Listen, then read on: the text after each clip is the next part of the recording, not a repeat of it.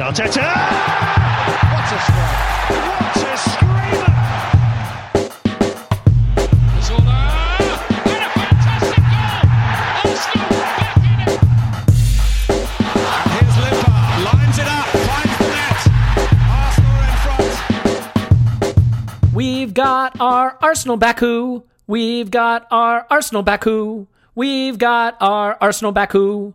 We've got our Arsenal Baku. This is the Arsenal Vision Post-Match Podcast. My name is Elliot Smith. You can block me on Twitter, Yankee Gunner, and I am an idiot. But we have got our Arsenal Baku because we are going to Baku. We are Baku a final. We could be Baku the Champions League. You never know. All this and more in this edition of the Arsenal Vision Post-Match Podcast. Paul is here. You can find him on Twitter at Paz in my pants. Hello, Paz. We have created a monster on this podcast. Yeah, and the monster is your internet connection. And Clive, you can find him on Twitter at ClivePAFC. Hello, Clive. Hello, hello. Hello, indeed. Yeah, we've got lots of good stuff. I did a little instant reaction pod on Patreon. Tim, from a very, very crowded and loud train station, did a podcast for Patreon for talking about Edu as a potential technical director, and it's filled with really interesting insight about Brazilian football amid the din of a noisy Alicante train station. So it's all very atmospheric, and you will love that. And we love you if you've joined. But if you have not, we love you too.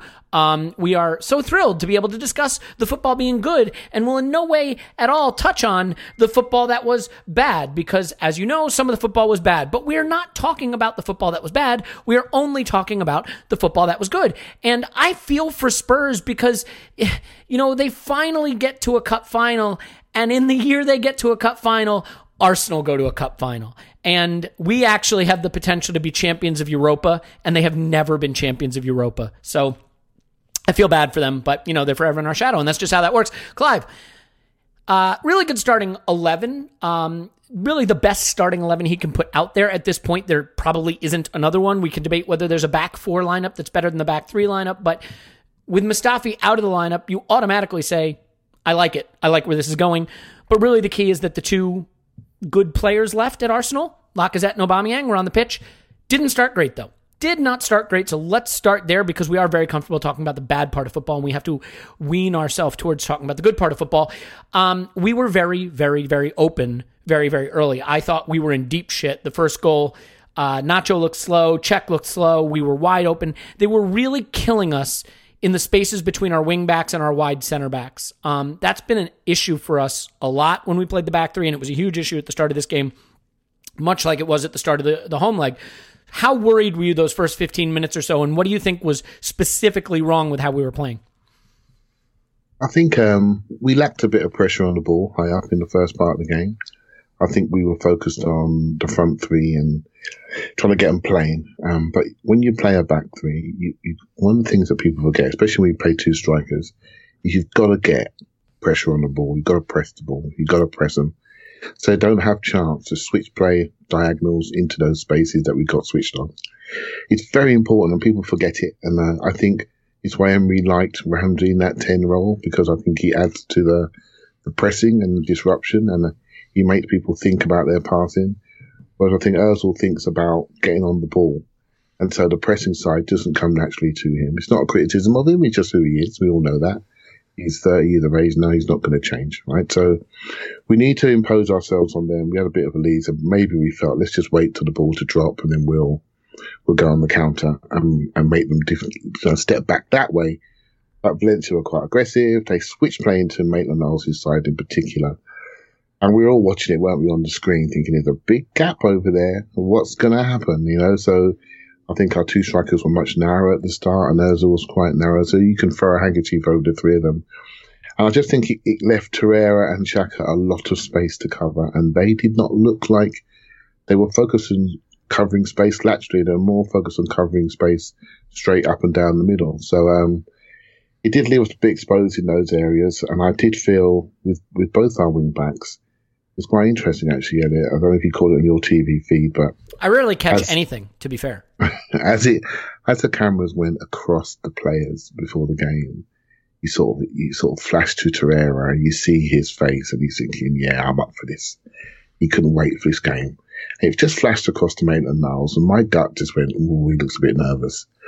And I think he has a tendency to start a game within himself and then eventually physically grow into the game. And it's not the first time we've seen that. And some of the start was down to him and a little bit of lack of sharpness to go and press the space. And some of the start was down to the fact that we did not drop in enough in centre midfield. We didn't spread in centre midfield enough. We didn't travel as the ball travelled on those diagonals. That's what you do with a back three. Your midfield travels as the ball's travelling. You get over there, you double up. I felt we were a little bit slow in doing that on both sides. And I do feel very strongly that both our wing backs, they are very temperamental. They're either fantastic or they're not so good. They're almost not ready to play sometimes. You can spot these games with Kalashnik coming up when he just doesn't look ready. Like, it doesn't look like he's going to finish the game. Something's always wrong with him. But yeah, he has the ability, they both have, to be absolutely decisive when the moment comes. So, and that's why we play them. And if we're looking going forward, we need more in those areas because we're so reliant on them. They're such energetic positions that require a lot of physicality. And I think we underestimate the mileage they cover, how they cover it, how many one-on-ones they have to have both ways. And they make this formation work and they allow us to have two strikers on the pitch. And sometimes they're the unsung heroes, but we focus on them because they are at the end point when something needs to go right. So, either defensively or offensively. And I use this formation myself. And in our end of season sort of presentation, I mentioned the wing backs in this vein because I feel they're absolutely critical to his formation. And on the day, I felt both of them were until we had the result secured. Yeah. And, the interesting thing is you mentioned Torreira, by the way, and I just think it's worth mentioning. I don't think he was particularly good. He completed 15 passes in this game and had one successful tackle. I think he's going through a bit of a rough patch right now. I think when he gets forward, he's bypassed too easily. He's being deployed a little more a little further up the pitch, and he doesn't look comfortable. It reminds me a little bit of something that Coughlin went through, where Arsene Wenger pushed Coughlin a little further up the pitch, and he didn't have the recovery pace or the athleticism to get back to break up attacks where he wanted to be. Am I allowed to disagree with that, or should Please, I yeah, no, don't disagree because honestly, I think Torreira is in a period right now where he's drifting a little. I'm not saying he's bad. I just don't. Yeah. I don't think defensively he is not having the defensive impact. He looks a little leggy trying to chase back to goal, but he's not a super progressive passer. For me, he's just sort of struggling right now to really influence games. Tell me why I'm wrong. I love to hear that part. You're not wrong. I look at it slightly differently. I think you deal in absolutes, right? So you'll look at something and you'll see a player and then you'll say, okay, let me go and look at those numbers. Okay, those numbers are not as good as previous numbers. But I look at things slightly differently. So every game has its story. So in this game, I look at that midfield 2/3 as key. So you got Xhaka, who looks not the most mobile Xhaka we've ever seen at the moment. You have Ozil that plays in his own way. He's, regardless of the traffic jams all around him, he's looking for his moment to influence the game. And that sometimes takes him time. Then you have the one constant, the one guy that can actually move, sprint, quite energetic, quite metronomic. Now he's thinking, okay, I've got a big space to cover here. I can't overly commit into collisions. I've got to now just look to intercept and block off passing lanes and recover into other people's holes because they're not going to get there. I've got to actually go past them to try and block off that lane down that side. So he was doing, in my view, your number. I won't ever question your numbers, Elliot, but they're the only thing I say that can be confirmed as accurate. But if you look at the balance in that midfield, actually tweeted out, we almost play, we play risky football. We have 3 people in midfield, semi-final of a European Cup, away from home, and I'm looking at our midfield 3. 2 can't run, and 1's 5'3". Do you see what I mean? And I'm looking around thinking, wow, we take risks. And we, as we elevate this team, we have to think about the risks we take in certain parts of the pitch to dominate and control games, because that doesn't have a long-term future, that 3. It really doesn't. No, of course not. But the one player that does have a long-term future, that will only get better when he's surrounded by better players, Was also involved in the killer goal with Lacazette, where he pinched the ball, fizzed it into Lacazette's feet, and showed a side of his game that Tim alluded to in the last podcast around his passing side. There's one player that does have a future in our midfield, and that's Torreira. I totally agree. I want to be clear about something. I think the sky's the limit for this guy, and he's been good a lot of the season. He's young. He's 22. It's a long season, and I think the issue is I don't like... You're right. He's limping. He's limping towards his finishing line. Yeah, You're absolutely right. And by the way, look, it's a matter of opinion. I think Torreira could be the deepest in our midfield, but that's Xhaka's role. And when they play as a two with the back three, especially when we press, they both pinch up. The thing about Torreira is he's a really good stand-up tackler. He's good going to ground also, and he's clever and he reads the game, but he's not a speedster. He's not Bellerin, who's going to chase back and make the tackle when it looked lost. So I just think he's sort of learning to cope with his positioning on the pitch, because ideally we want him there to be metronomic, like you said, but also to be the guy who can shield a leaky back line and defend it, and he's not in position to do that right now. Well, let's move on from that. That's we can get into that more down the road, but I love the player, and I love the upside of the player especially. So Paul, this is an interesting game, right? Because we had very little control of it throughout. I thought Ozil was totally anonymous for that first period where they scored, and then they could have scored again. They had a shot go off their own guy, kind of clear ball that looked like maybe it was going in. And then Aubameyang takes things into his own hands. This is the best game Aubameyang has had as an Arsenal player, probably. He had a pretty good one against Spurs at home as well, we should remember. But this was an all-around game, and it's kind of been coming. He's been waking up. And it's not just the goals. It's the pressing, the recovery of the ball, the holding the ball. He was better in wide spaces, beating players off the dribble. He could have had a couple of assists in this game. He was the one who created the turnover to get Lacazette his goal. And the first goal is an absolute thing of beauty, technically flawless, gets his head over his foot and shapes it right into off the outside of his foot. It's just a clever, brilliant finish from the edge of the box. I guess instead of asking a question, let me just have you give your lend your poetry and weigh with words to the performance of Pierre-Emerick Aubameyang. They were feckin' great. Yeah. So because I think Aubameyang, this is probably his best game for us. Maybe it was a little bit because he got to, Valencia allowed us to play at some point in the game. There was the space for us to go at them. But regardless, it was probably his best game. A couple of his best goals. But it was also the best Aubameyang-Lacazette game. I mean, I haven't always been convinced that they knew how to play together, but they're changing my mind lately for obvious reasons, that they're really finding a groove. I mean, it's great that they like each other and they like the idea of playing together. I didn't always feel that they actually enjoyed the dynamic of playing together. And now they just have it. They have a groove. And I think you put this game down as a signature game for that partnership. I mean, they were just delicious. What you sensed with Aubameyang was that he was really up for this encounter, a semi-final in the European Cup. And he took us into this game. He grabbed hold of it and drove us forward. And when you have, we saw in a couple of other matches in this European week, teams that believe, and when you have Aubameyang and Lacazette up front and they look like they can do something with every ball, the team around them starts to see a way out even when they're under the cosh. They're thinking, hang on, just string a couple of passes together and set these guys off. And it doesn't really matter whether we're doing great or terrible as long as we're not conceding. We conceded a little bit. But we conceded one, and then we sprung the boys and off they went. Yeah. And so you always have a chance, even when the play isn't against you. And maybe back in the day with Arsenal and more of a possession type game, if it's not going your way, that's a really bad sign. Whereas currently, if we can just bring these boys, they'll do something deadly with it. So I love the crap out of Aubameyang and Lacazette in terms of just how they find space and how they play off each other at the moment.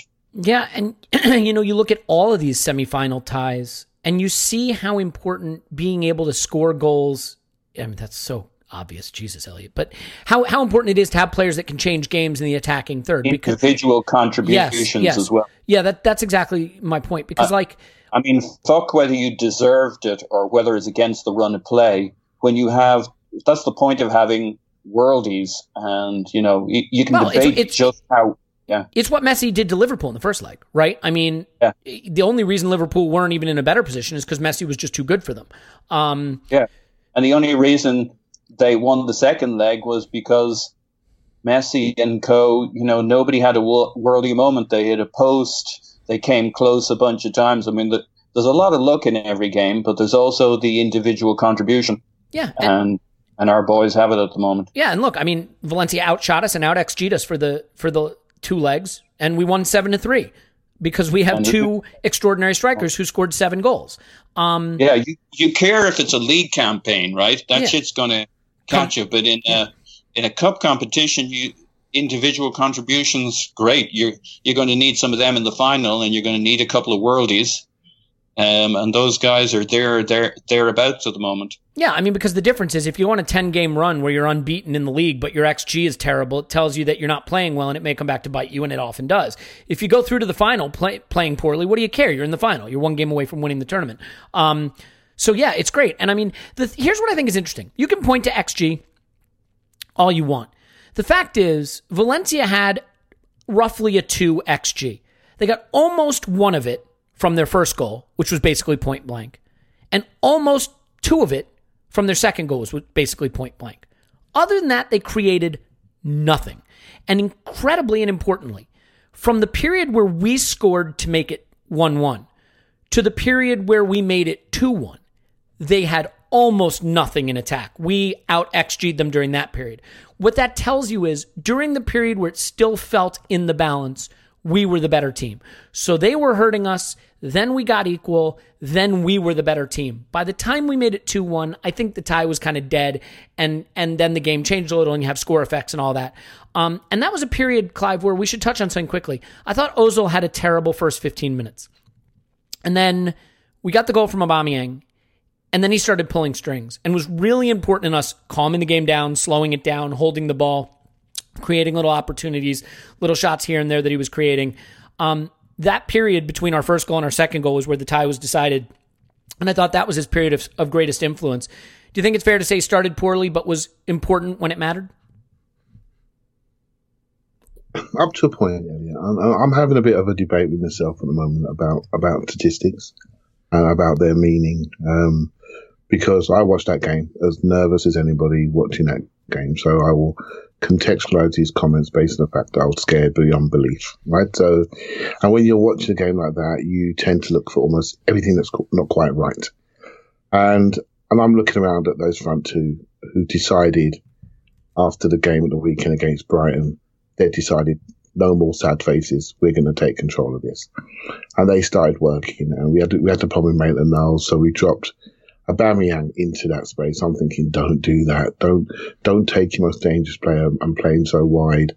Why don't we just push Ozil out there or get Ozil to split between Xhaka and Torreira and just cover the pitch that way?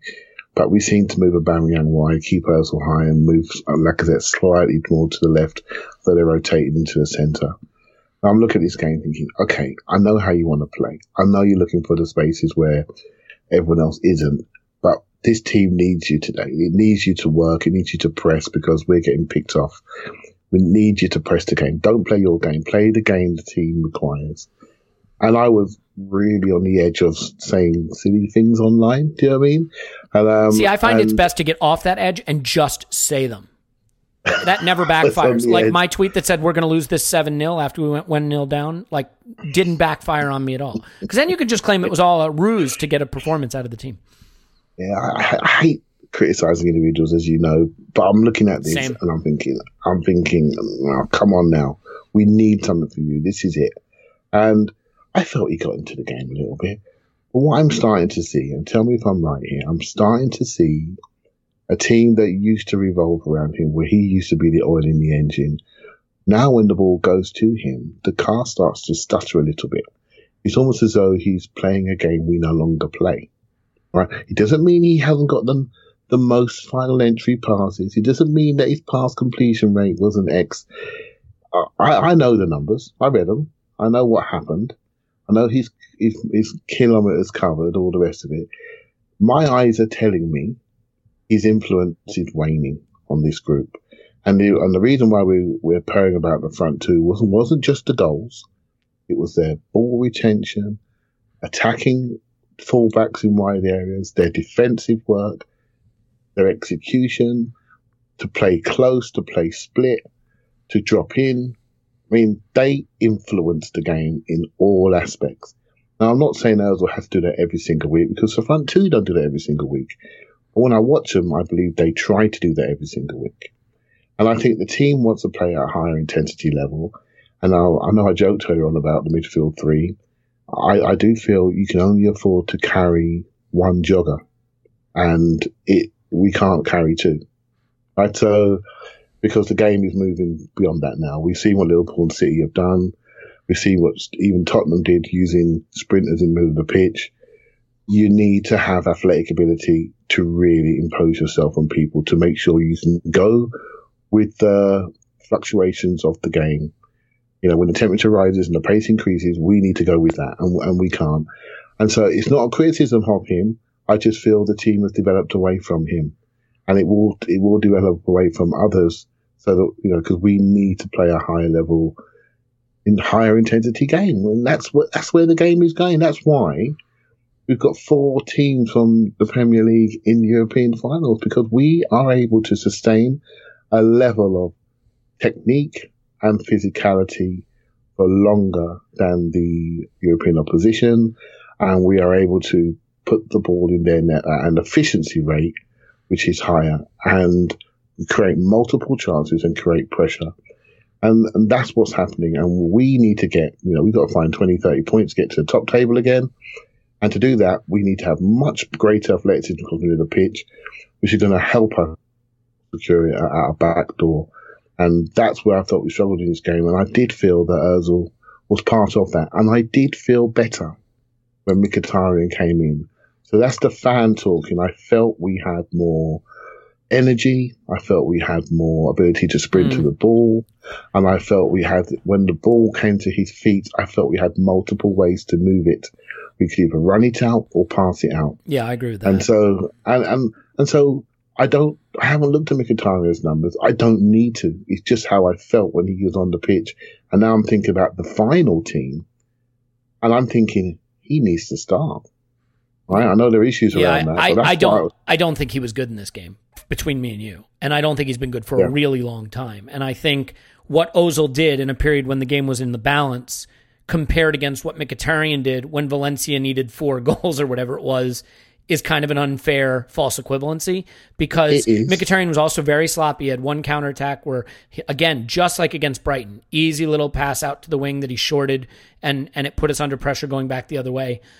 I liked the player. I thought he was so influential during the period where we made that huge comeback in whatever it was it March and late February? But like, he's been poor lately, and I don't trust him to give us any control in the game. And that's what Ozil did during the period when the game was still in the balance. He got on the ball and he gave us control. That's just my opinion. Let me give Paul just a shot to chime in, sort of add and enlarge this point, and maybe add some curse words and weird analogies. So, Paul, you got anything on that front? Yeah, I do. So I feel pretty bad for Ozil at the moment, because I genuinely sense he's trying. He's trying to do whatever he can do. And I agree with your analysis that it was actually pretty important in key stages of this game. But what I notice when I look at his touch map and I look at Xhaka's, going back to why were we so open? Obviously, Ozil is not the most physical without the ball, but so many of his touches are on the left wing. And you look at Xhaka's touches, and he's massive, like right up against the touch line. He has half of his, on the left-hand side, he has half his touches. That leaves a hell of a lot of pitch for Torreira to cover. And he's covering the side with Maitland-Niles, who's not great on one-on-ones and still learning the ropes against quick, speedy wingers, which always surprises me a bit, just because the one thing you would think he would do better on is kind of shielding against fast wingers, but he does struggle in those one-on-ones. So it begins to explain how they're kind of pulling us around the place, especially, as you say, with Xhaka playing so many. I mean, it's very clear in this match, it's that Coquelin dynamic of shoving our most DM-like player up the field to do whatever he can do and kind of create actions and stuff, and it doesn't seem to be suiting him. And I just think there's an imbalance there that goes at least part ways to explaining why a back five with Xhaka and Torreira sitting in front of it is having so much difficulty stemming the flow of the game. Yeah, so I feel bad for Ozil. But when you combine that with Xhaka and the two of them, they just head for that left wing to ping balls around or to knock passes around. It leaves 3/4 of the pitch to be covered by Torreira. Then the other thing Clive mentioned was, excuse me, on Aubameyang chasing back. But have a look at Lacazette doing exactly the same on the other wing. So back to best game those two guys have played for us. I mean, they had a great game going both ways, as I think everybody with eyes could see. And then you and I had a little chat on the final goal, the third of Aubameyang's goals, when he gives the eyes to looking across the penalty box, looking for Lacazette again. So he bangs that thing into the roof of the net, but his first look effectively was giving the eyes because he was looking for Lacazette, who wasn't there. So he says, fuck it, I'm going to bang it into the top of the net. And they just played for each other and for the team all game. It's funny. I totally agree with you, but it is funny because I do think when Lacazette has the ball at his feet in the box, no one else is getting it. Aubameyang's mentality seems to be, I'm going to get it to my buddy. So I was glad to see him take that shot to get his hat trick because he finally was like, fuck it, I'll do it myself. It's interesting too. You look at like a guy like Ozil, and your first goal comes from Route 1 football. Your second goal comes from the wing. Your second goal for Lacazette, the Lacazette goal comes from a turnover that's caused by pressure up front. Your third goal comes from the wing, right? From Maitland-Niles beating a guy in one-on-one and putting it into Aubameyang. What do you need a 10 for, right?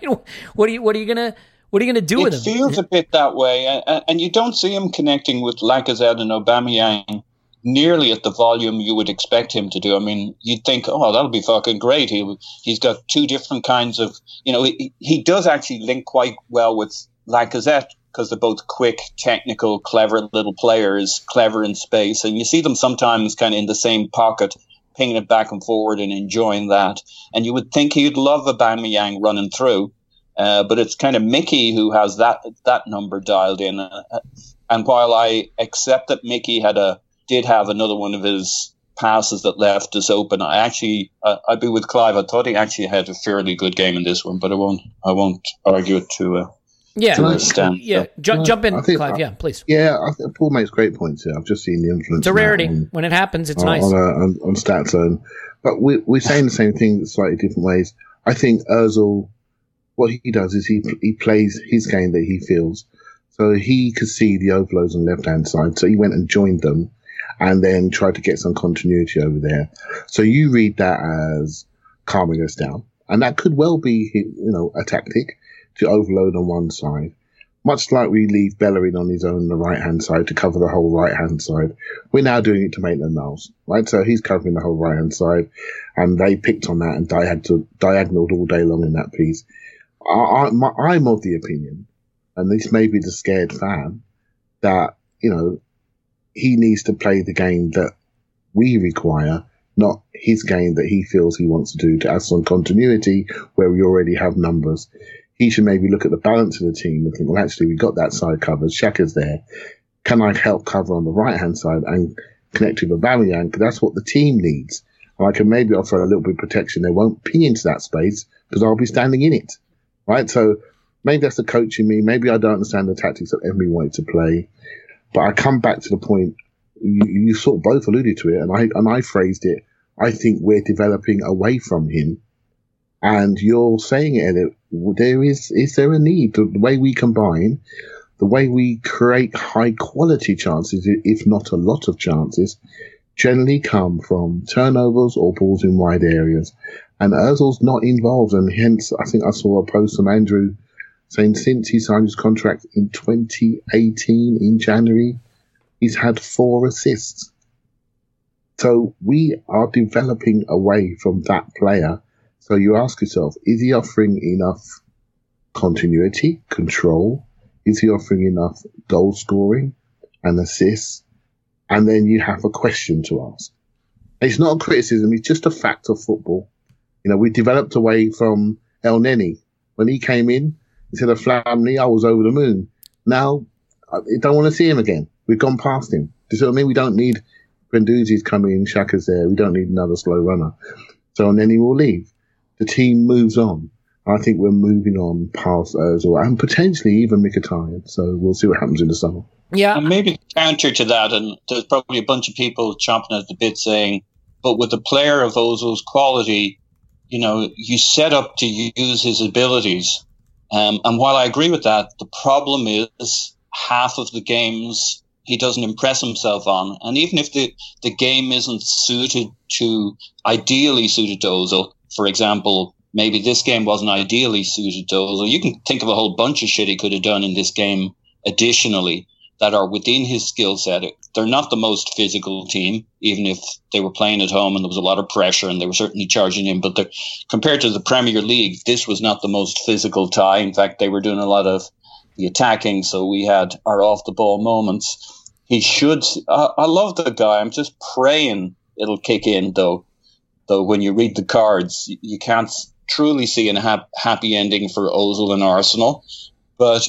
I mean, man, I do think he's trying, and I just don't understand why a guy he's quick, he's incredibly visionary in terms of the play and anticipatory, and he's superb with the ball at his feet, superb passer. I still don't quite understand how a guy who, to me, who passes the eye test for he is actually trying to make something happen here, can't impact a game more and put more of his presence on it. I know he's subtle and mysterious and all that shit and a wisp.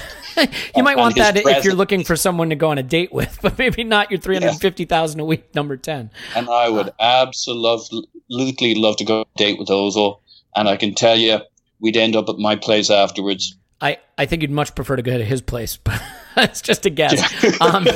He'd be like, what is this shit-o? He sure would. So look, I want to take a break and then I want to celebrate. I want to celebrate getting to a final, what it means, what we hope will happen in the final. Obviously, win it will be the answer, but like what we're expecting, that we've drawn Chelsea, what this means for our season. We can do a whole segment on celebrating and all that. I was so delighted to see Aubameyang have the big moment here. He's had some critical misses this season that have led people to feel unsure about him. He has 29 goals. Would we feel better if it was 30 and he had scored that penalty against Spurs? Let's not go there. But yeah, of course. I mean, some of the big misses are crucial, but like he still has 29 goals because he's in so many fucking goal scoring positions.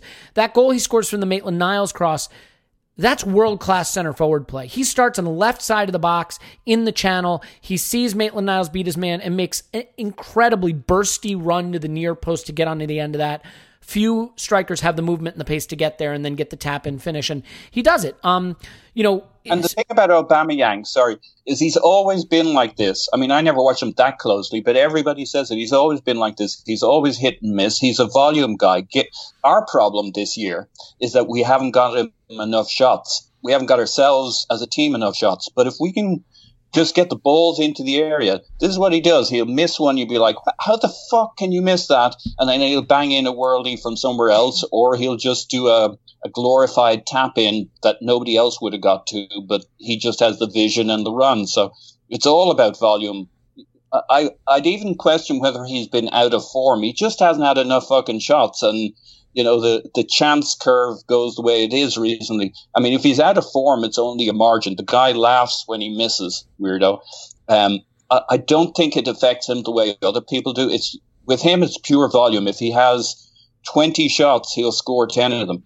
Yeah, look, it is just great to see him do what he's doing. And here's my problem. I hate the back three. I hate it. I want to kill it with fire. I think it's fine and it's working for now and we have to use it. It is not the way forward for a great football team in modern football. And spaces, distances are so important. Ajax, heartbreaking what happened to them, but you watch how well they play. Their distances are immaculate. City's distances, always immaculate. The 4-3-3, the 4-2-3-1, you space across the pitch vertically really well. Our vertical spacing eats shit. It does, right? Like, Ozil either drops in to pick the ball up from the midfield because they're not able to move it forward, and he's 8 miles from the two strikers, or he steps forward to try to be in that pocket of space, and there's 8 miles between the midfield and Ozil. Like, it just doesn't work. There's good space out wide, but there's no space in the middle. We can't contest the middle of the pitch. And the biggest thing it does for us is it means when we're under the cosh, when we just need to protect a lead, you don't protect a lead by defending. You don't protect a lead with your four center back, your center backs, or your defenders. You protect a lead with possession, and we can't do that in the back three. We cannot get 60% possession in a game when we need it. So yeah, go ahead. You want me to go? I think sure, fire away, and then we'll take a break because I want to celebrate. This should be celebration. Yeah, time. I agree. I think I do think with the back three players that we have, we do engage quite well. So sometimes we over-engage, and I think that causes a problem. I think the wing-backs engaged too early. I think Monreal engaged, and I think Koscielny engaged on their first goal. I think he came out of Rodrigo, didn't go through him, went halfway, then couldn't get him back in enough to really block the cross. So what we tend to do is we have people that press in. They press in, win it, and then we transition and play. So there's a formation where you stand, and then there's how you play it. I think we use Monreal very cute in this formation because he literally plays like a fullback slightly in. Yeah, I agree with that. But then, you have a ton of space on your left flank just begging to be exploited with a long ball, and we got a slow as shit center back. So if you go in, you got to take the whole kitchen sink, right? You got to leave everything on him. You don't go in, tickle his bum, and then walk away, right? You got to go straight through. You got to go straight through. You got to tear through him. You really have. You got to leave some ankles damaged, right? And that's where I didn't think we were quite aggressive enough. We were playing the game. We don't want to be getting players booked. We just want to be, fake intensity. But don't forget, we had the goals ahead, so we started the game a little bit like that. And then when the game became a real battle, then I think we rose into the game when it became a real game. I think we developed much more intensity. We were much tighter, much better closing down. I know you don't like the formation. My ideal formation is a 4-3-3. Yeah, agreed. But my feeling is we don't have the players for it. We don't have the players. No, we don't. Or for this team, the transitional formation is 4-2. That's the next formation for this team. And then while we have these two strikers in their peak years, we've got to go 4-2. And that hopefully we can move towards that next year before we reach that elite formation, which City and Liverpool play, and most of Barcelona play, and most of the top teams play the 4-3-3, as did PSG play under Emery when he was there, right? So I think that's where I'd love to see Arsenal be. So this year we've got the 3-star hotels at the back and a couple of injured defenders out for a year. This works because we've got some dead bodies back there, either too old or hand grenades waiting to explode. And then this works for now. Then hopefully we go to a much more consistent back four with a diamond, and then solidify centre midfield. Make sure we play one behind two strikers, and then we develop into a more elite formation year after that. That's how I see the future going. Did I mention we're in a? Yeah, please. Yeah, it'll take me 15 seconds. How many words? 5 of them. 7. Emery's never been a back three guy, so he'll want to get away from this as quick as he can. Yeah, he didn't start the season with it. I agree. No, that's absolutely spot on. Look. We're in a cup final. Let's talk about that. Let's celebrate that. It couldn't have gone better. Aubameyang's been the guy I loved all season. I love that he dragged us through this game and ultimately 7 goals from your strikers, finishing with. Is there anything sexier than a roofed finish? There's nothing. All right, you know what? The only thing sexier than a roofed finish that I can think of is your partner wearing enclosed lingerie. We're going to sell you some lingerie. We're going to take a break. Come back after this. Stay with us. Okay, everyone, it's time to tell you about our friends at Enclosed Lingerie. You can find them online at The Enclosed, ENCLOSED.com. Enclosed Lingerie is a Lingerie of the Month club. That's right, just like a Beer of the Month club, only better, because it's a high-end luxury lingerie gift for you and your partner that's going to enhance the intimacy in your relationship. Right now, if you put in Arsenal at checkout, they're going to give you $35 off any gift from Enclosed Lingerie. So you're going to want to go to theenclosed.com and sign up now. What better way to celebrate the romance in your relationship than celebrating with a gift from The Enclosed? And the gifts keep coming every month.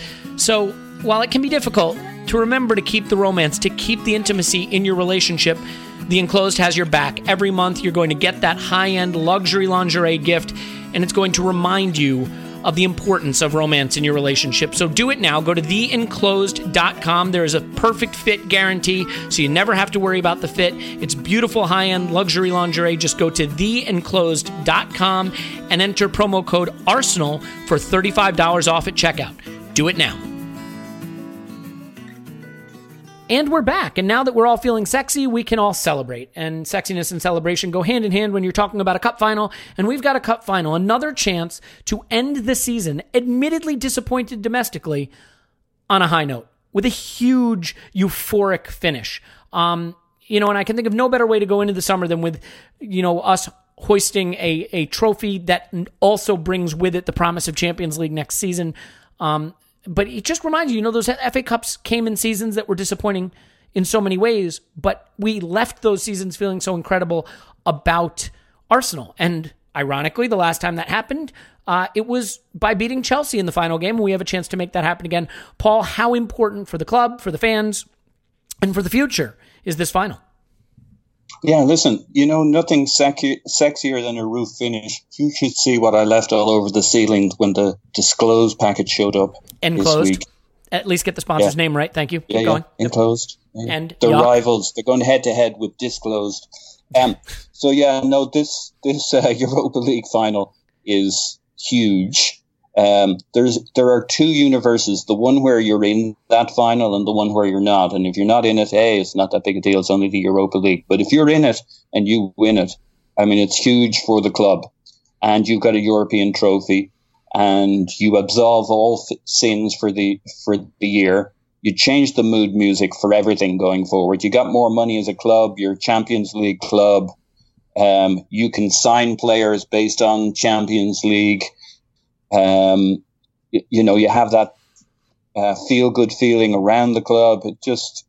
I think it could be an utterly sea change moment for the club, for this squad, and for this manager if we can win this. And I think the reasons are all obvious. Anybody who doesn't see that needs to think just a teeny bit harder. For another club, maybe not that big a deal if they're already in the Champions League, or if it's a one-time thing, then it'll be a great off one-time. If you're a mid-league team, then it's a great cup final, but not much more for you. But this could be another springboard for the post-Wenger era if we can move this forward for, I think, all the reasons we know why. Yeah, I totally agree. Look, I don't necessarily agree that it erases all the sins of a season. I don't even know if it erases or changes the calculus around how you feel about your manager going forward, because ultimately you want to be a league team, not a cup team. But what we can agree on is this manager came in with one remit: get us back in the Champions League by hook or by crook. One of the reasons he was hired had to have been his history of success in this competition. And here he is on the brink. And it doesn't get any tougher than Chelsea. Now, Chelsea are not a great team, but by the standards of this competition, it's about as tough as you can ask for. They made hard work of it trying to get there, but they are there. So, Clive, let's take this piece by piece. First of all, how excited are you by the Europa League final? Is there any bit of you that has any hesitation about it because of its sort of second-rate stature, or do you feel as excited about this as you did any of the FA Cups? I'm massively excited about this. We spoke about this before. I couldn't tell you who's fourth in Germany right now. I couldn't. But everyone will know who's in the finals of these two European competitions.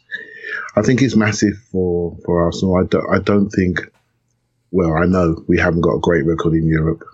As a club our size, what we've done domestically, our European record over many, many decades is, right? And so, I've been to 2 or 3 finals, managed to see one win, couple of losses, semi-finals, home semi-finals. We're not great. Losing to Chelsea 2004 was still my lowest moment. Shocking record in Europe. And in the first season, we now back. If we get through this final and get where we need to get to, for Arsenal Football Club, it is the better route, without a doubt. We may not make as much money. I can almost hear Tim Payton telling me that in my ear. We won't make as much money as coming fourth because the percentile of the share will be less. But for us to re-establish ourselves at the top table is really important, and especially in the post-Wenger era where our identity was all wrapped into one man. I think with all the discussions ongoing around the European Super League, I know we have all the numbers to make sure that we're in that league. There's no way we wouldn't be in it. However, it doesn't hurt to get to a final to remind people that we're not dead. I think for other players looking, there'll be 500 million people watching this final. Other players around the world looking at Arsenal, it reestablishes us. I think it's huge. I mean, okay, you guys from America, for example, the global fan base gets reconnected, not just the North London fan base. I just think it's massive. I really do. I just think it's massive. And I could not have been more excited this week. I was singing in my house, literally singing football songs in my house when those goals were going in. I wish I could have been a fly on the wall for that. Can you do that on the YouTube live shows for the future, by the way? That'd be great. Yeah, we're on our way. We're on our way. And I was singing that for at least 5-10 minutes. I was absolutely delighted because we needed this poster.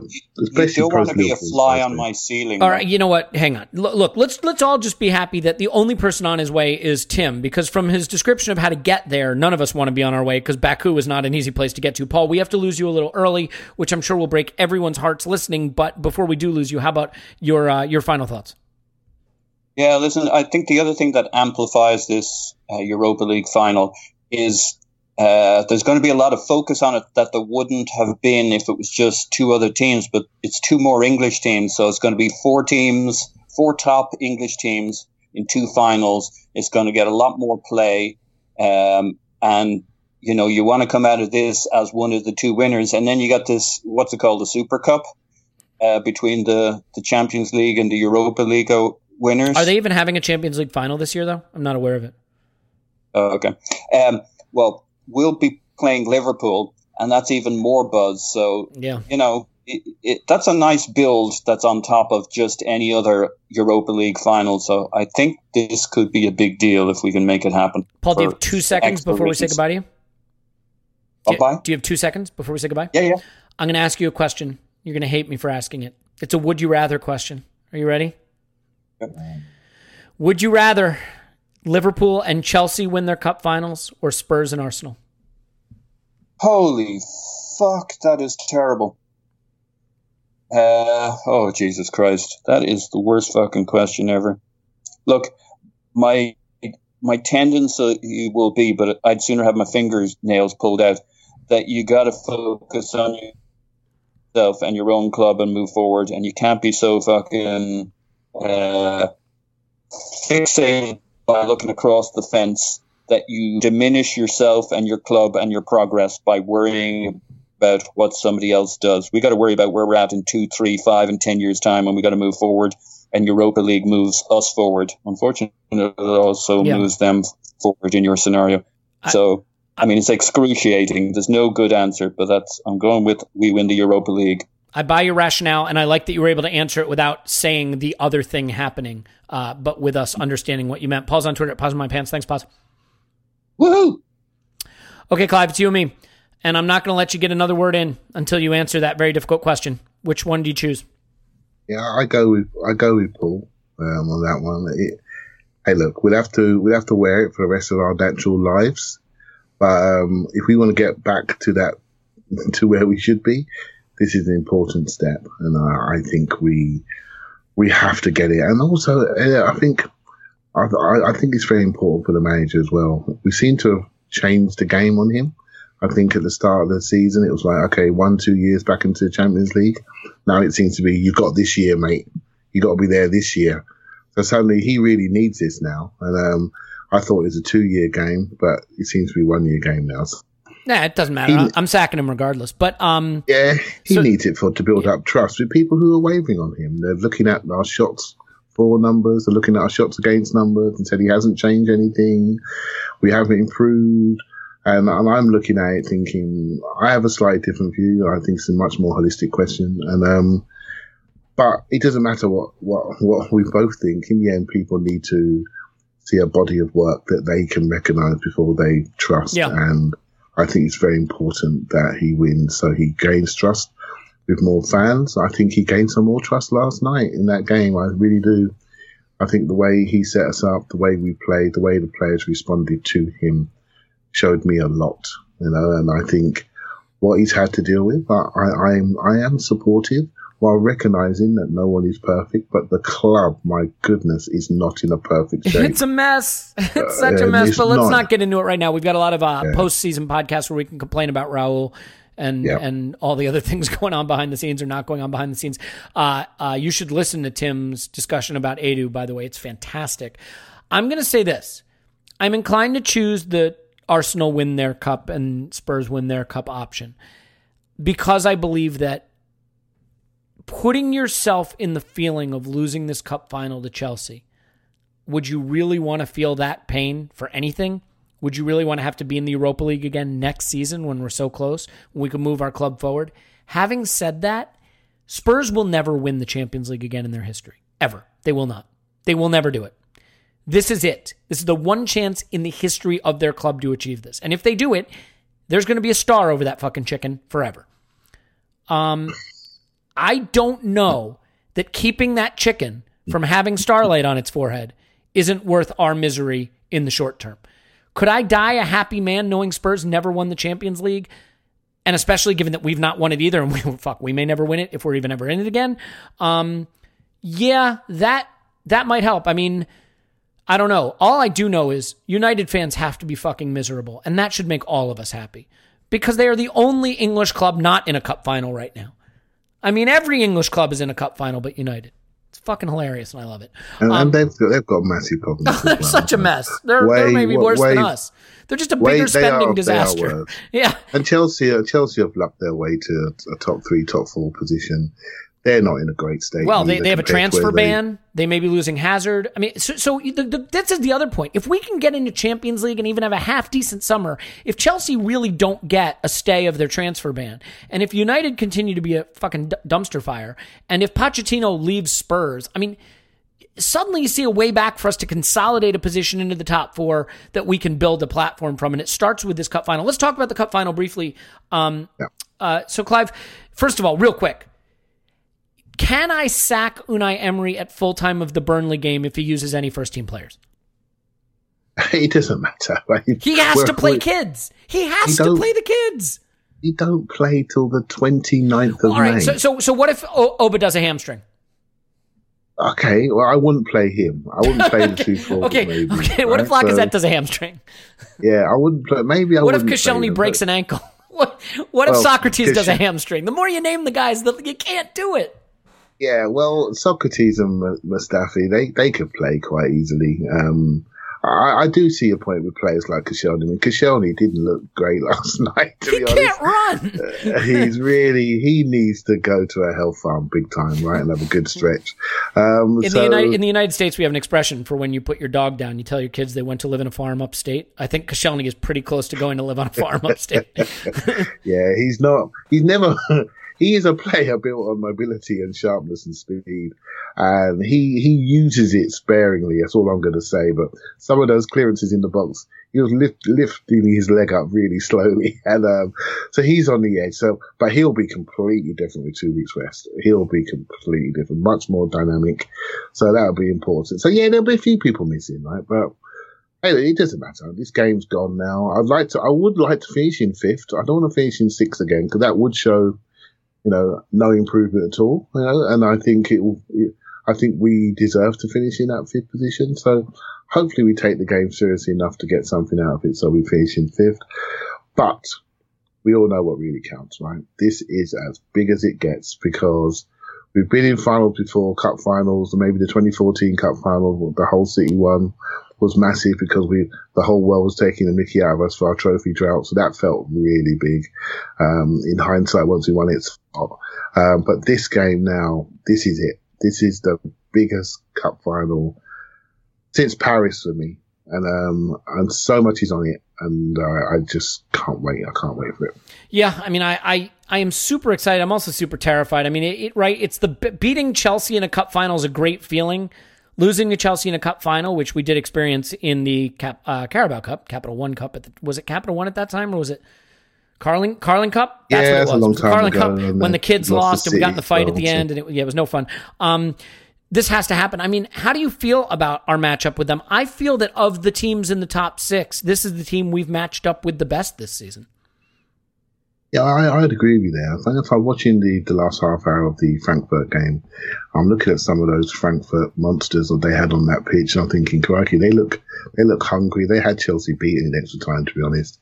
They were running all over them. And I was actually started to cheer for Chelsea because I thought, I just feel they've got, and I don't want to jinx anything now, but I just feel if you've reached your target, and I think there's going to be a 5 percentile of motivation that you will lack, right? Obviously, everyone wants to win cup finals, but no one's going to want to win it more than Arsenal, right? So I think that will help. And that could manifest itself in 2 ways. Chelsea could be nice and relaxed and just play their game, knowing there's not much on it for them apart from losing a big game in front of the Western world. But for Arsenal, it's a big step to shave a year off our rebuilding plan, to give us more budget for next year, and we all know what it could mean.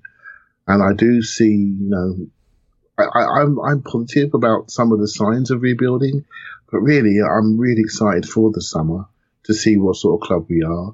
There are rumours of us looking at younger players, looking at us a far more intelligent recruitment strategy. I'm not sure if it's European competition dependent, but it wouldn't help to have more money in the bank to execute it. And more importantly, we've seen the start of some unity in the club this year. We've lost a few key people from that backroom staff. We've seen a few players potentially playing themselves out of the club. We know we need a big recruitment drive. This just helps accelerate where we want to get to. And there's, in the modern game today, there is not a lot of patience. So if we can shave a year off that'd be great. I tell you what, Elliot, more I think about it, this is probably to win the European Cup final. At that time, we were quite comfortable with our stature and status in the game. We had one of the world's best forwards in our team. We had Cesc Fabregas, a world-class midfielder emerging. And we went to play Barcelona, and I firmly believe we'd have beaten them with 11 men. And now we're not playing that team anymore. We haven't played them for a few years. We used to play them every year. So let's get back there. It's really important we re-establish ourselves. And I think this is as big as that for the reinstatement of the club at the top table, without a doubt. Yeah, and I'm looking forward to this. Don't get me wrong, we could lose this game. We have been playing very, very, very bad football, and despite what we've done in the Europa League, you can still see the flaws. We could have been 2 goals down in the first leg against Valencia. They had a shot from 1 yard out go over the bar. We could have been 2 goals down in Valencia. They had a shot that was, I think, going in, deflected out by their own player. But we do have the 2 best strikers in the tie. Chelsea's weakness is scoring goals. They don't score goals. They just don't. Yeah. I think they're both flawed teams, but massively flawed teams. But I think our flaws, we've got a chance of addressing them for the first time. I think they become so apparent. But I have to say, there were some big positives last night, particularly with the 2 strikers and how they took charge of that game. They literally lifted this club to a new level. They literally did that. I thought they were both absolutely world class, and to come away from a game looking at a couple of your players just emerge right in front of you when it counts, not against Huddersfield at home, you're scoring the 4th goal in a 4-0 and everyone's watching on Match of the Day. We call that the Giroud special. Yeah, when it counts. 1-0 away, they're 1 goal away from, the stands just falling on your head. And then they just say, nah, you're not today, son, not today. And they just took over. And it was just brilliant to see them do that. And I think it would give so much confidence to other players who maybe not really extended themselves as much as they should do. I thought there were 2 players that looked at reasons to do more for the club and themselves rather than find reasons to derail like we did versus Palace and Brighton. And I think one of the most important things that we have to reset in this club is our mentality in big moments. And we did that. We've done that continuously in the Europa League. It's something I think Spurs have really focused on. They're focused on their points accumulation, but they've really focused on their mentality because they waited for that moment. They've continually failed in semi-finals and finally have got over the hump. That's where they're focused on. And they're obviously, they've managed to get their way to the final. And yes, it's been a little bit lucky, but they've got their way to the final. And I think what we showed last night was an improved mentality led by our two strikers. And I'm hoping that's the start of the change in culture for Arsenal. And that can only be achieved if you win that final. That's why it's a massive, massive game, in my opinion. Yeah, well, we'll see what happens. I'll tell you this much. I mean, first of all, I think it'll be interesting to see what Chelsea do at left back if they play Marcus Alonso or Emerson. They played Emerson against Frankfurt in both legs. Marcus Alonso can't defend. And if he plays, Maitland-Niles becomes one of the most important players in the tie. He really does. He does. That right-hand channel for us is going to be really important. If you're watching that video of last night, guess what you're going to do? You're going to stick Hazard in there. You're going to overload on that side, and you're going to try to attack on that side. And it'll be interesting to see what Emery does to kill that, because I think we've got them up top. I think we can maybe protect our box, but that channel is going to be a challenge for us, definitely. Yep. Yeah, well, we'll see. I mean, ultimately, we have the best strikers, and the best strikers often win games and win ties and win cups, and my hope is that is what will happen. It's going to be interesting because the two ends of the pitch couldn't be more different. You have a clear advantage at striker with Lacazette and Aubameyang, but at the other end of the pitch, you've got the goalkeeper question. I want to end on this just really quickly. Petr Cech posted a tweet that some people interpreted Louis Ambrose on Twitter. He had a good tweet about it. So Cech posted a picture, and it was like Hazard, Lacazette, and him in between the two of them in red and blue circles, and it's like it was destiny. And Louis was like, "It's not a testimonial, mate. We have to win the game." Like, I did see that. I didn't love that. I got to level with you. Like, yeah, this is not your testimonial. Your like career swan song as you play for your two different teams. Like, do you have any issue or concern at all? I didn't think Cech was awesome in this game. We kicked long a lot. He's kicked long a lot in both legs, and the balls come right back at us. I think he completed like 3 long balls the entire series, something like that, the entire tie. So what's your thought on the goalkeeping situation for the final? I think we've got a major issue, right? I don't think it's an issue for the club because I think they've already made the decision, but from a footballing standpoint, I can't impress upon you enough how important the goalkeeper is in modern game. It's just, and everything we do, a lot of what we do, we go back to Leno quite a lot. He's become an outfield player for us, and we use him that way. And he's got layers of passing which Cech hasn't got. They were chasing him down in the game. They've obviously targeted him. He was having to do the hurry up and clear it. I'm sure Chelsea are going to target him. He's not as nimble as he once was on his feet. He's looking a little bit aged. He's flying across that goal, looking a little bit heavier than he used to look. And it's a problem. But from a moral point of view, we have to do the right thing. However, nobody out there listening to the podcast thinks we are better by having Cech rather than Leno in our goal. And with everything that's at stake, there is a legitimate question to be asked. I think this is Arsenal Football Club, the way we treat people. There's no way that Cech won't play. I remember being at the cup final, I can't remember which one, but I was sitting in the stands and I watched Chesney walked out. He looked like a male model in his suit before the game. And then I watched, I think it's Fabianski come out after him. It looked like a drunken uncle at the wedding. I'm thinking, well, we can't be playing him. And I think Fabianski played in the end, and we won the game, so it didn't really matter. But that's Arsenal, right? We don't care. We'll do the right thing by our people. We do the right thing by our players, and that's the reason why many of us support this club. However, I will say, given what I said earlier about how important this game is, there's a piece of me wondering, whoa, if we lose this, there's an issue, and Peter Cech ends up in Chelsea's coaching staff.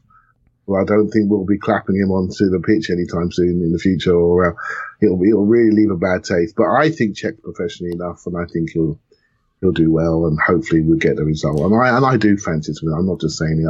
I was more worried about Valencia. I think we are set to beat Chelsea. We are not afraid of them. That inferiority complex is gone. I think we can take them. I don't think they're more intense than us. I think we've got better strikers. I think our defenders can stop their strikers. This is not Drogba. Our defenders can stop their strikers quite easily. This is not Costa. So I think we've got a real chance to come out on top. Yeah, I totally agree. It is interesting, right? You talk about how the story of a player can change, and we saw Ramsey's story change over the course of this season. Petr Cech's last game for Arsenal, beating his old team, the team he's going back to, winning a European Cup and sending us to the Champions League. He leaves an unlikely Arsenal hero. He makes a mistake and loses that cup and goes back to coach Chelsea. He leaves an absolute villain of the piece. Like, it would be so hard on him, but like his whole legacy, at least for our club, and maybe even to some extent for Chelsea, on the line in one game. I wouldn't like to be him for that one. You mentioned Ramsey actually, and there are games that suit certain players, right? And this is a game that suits he him dominates all day them. long. Yeah, they can't handle him. Well, There's no chance he'll be ready, right? Like none. It's not even been No, discussed. I don't think so. I mean, they talk about 2 months, right? So, Jesus. but which tells you which is the problem. I mean, he pulls these hamstrings not at the start of games when he's not quite warmed up. So he's got a problem there. He's got a significant issue there. No, we know that. But why doesn't he take PEDs serious. like everybody else? Like, can we just load him full of PEDs and get him on the pitch? That's not your 3-weeker grade 1. That's a proper hamstring. Put a needle in the muscle, get it done. Let's go. Come on. Anyway, all right. Look, we should leave it there. I'm so excited for this. The Burnley game. Hopefully, a chance to see kids. It will be a bittersweet end to the season. But imagine if we didn't have a cup final to look forward to. It raises the whole spirit. It's just like those FA Cups. You have the chance to have the final day of the season be a huge celebration, and we just have to hope that Liverpool can win the Champions League, and then everything will be right in the world. And I can't wait. I'm excited. I'm so excited. Good for Arsenal. Good for Aubameyang, player I love, and he's divided opinion a little because of some of the misses. I think the perception of him changed a lot last night too, and hopefully he can really cement that legacy in the final coming up in a couple of weeks. So Clive's on Twitter at ClivePAFC. Thank you, Clive. Thank you very much. If you want more great content, there is content. I can't vouch for whether it's great or not on Patreon. My instant reaction to this game is up there. Tim's reaction to Edu as a technical director is up there. And then over on YouTube, the pre-match show we did, the video show, you may think, well, what do I want to watch a pre-match show for? You probably don't. I mean, why would you want to watch anything we do? But it does have some really interesting season analysis, like of the whole season that Scott did. And I thought he did a really nice job breaking it down statistically. Explaining our Premier League season with charts. There are charts. And they're GIFs too, so you don't want to miss that. And anyway, in any event, we will be back. We'll be back with a post-Burnley podcast for reasons I can't fully explain. Then, season review podcasts will be coming up. Lots of that. We'll be looking ahead to the transfer window. So just because Arsenal's season is coming to a close doesn't mean the podcast season is coming to a close. That's year-round. We love you. We appreciate you. And we will talk to you after the ever-important Arsenal 10, Burnley 0.